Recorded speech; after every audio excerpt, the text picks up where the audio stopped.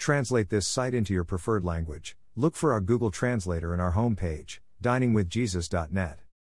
Traduce este sitio en tu idioma preferido. Busca nuestro traductor de Google en nuestra página de inicio va, diningwithjesus.net. Pastor Chris White says to all of you, hello my friends. May the Lord bless you today. Hola mis amigos. Que el Señor los bendiga.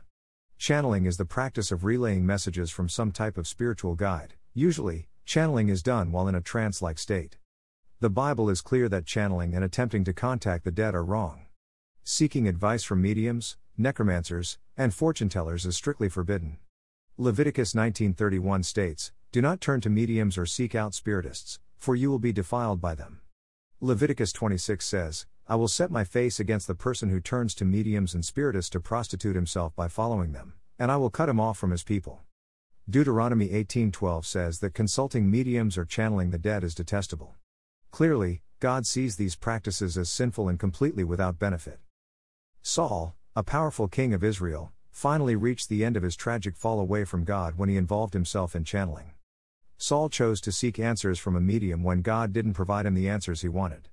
In 1 Samuel 28:6-20, Saul asks a psychic to summon the spirit of the prophet Samuel.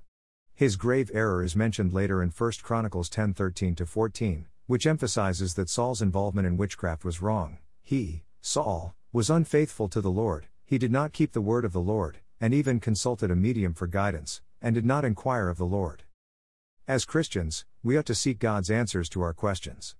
Praying to or channeling any other being is idolatry. Praying to any dead person, including the apostles, Mary, and so forth, is not so very different than holding a seance and asking a dead relative to help us. Most so-called mediums are actually frauds who use memory tricks, planted accomplices, and special effects to fool people. Those that are not frauds are cooperating with dangerous spiritual beings. Satan's henchmen are adept at appearing as helpful spirits, 2 Corinthians 11:14, making it easy for them to confuse and corrupt people who open themselves up through channeling. Thank you to Got Questions. Copyright 2002 to 2019 Got Questions Ministries. All rights reserved.